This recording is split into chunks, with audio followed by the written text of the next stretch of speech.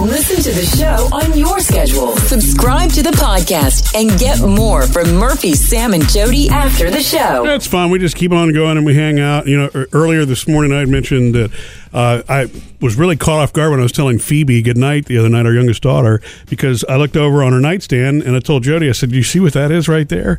And it was this little metal container that holds the gift cards. Mm-hmm. And it had a Christmas label on the top and it said, to Phoebe from Mimi and Papa Dane, my parents. Yeah. You know, of course, my mother passed away. That's the first time I've seen her handwriting since she passed. And it really just jumped out at me. And, you know, and it was touching. It made me a little emotional at that moment. So many things like that kind of take your breath away when you lose somebody that you don't expect. You don't know that you're going to go to the mailbox one day. This happened to me when I was 16 and my father passed away.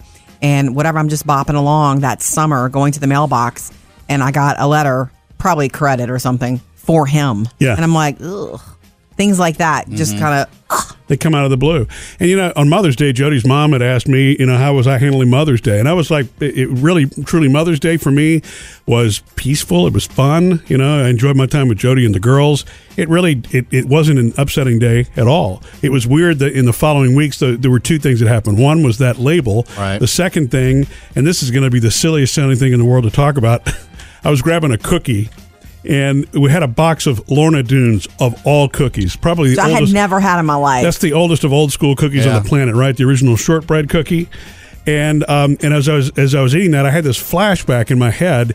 Do you remember when Nabisco used to do? It was a small box, kind of a pink covering that had an assortment of, and they may still do this. It had everything from vanilla wafers to, you know, those little cream wafers to Oreo cookies and Vienna fingers, and it was a cookie assortment that Nabisco had. I don't remember that. You don't remember that? That was in the late 70s, and so my mother would always give that one as a gift, or, you know, if it was a teacher gift. I feel or something like I that. might remember that because it may have made the rounds in my family too. Yeah, and so it flashed me back. But that, I was sitting there and I talked to Jody, and I mean, you were getting all upset.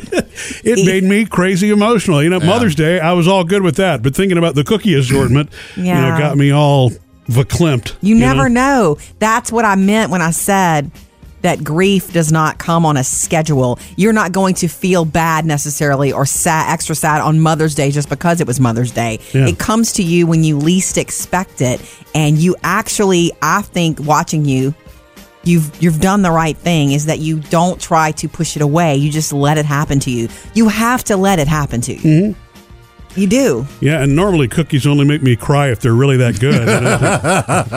Missed any part of the show? Get it all at murphysamandjody.com.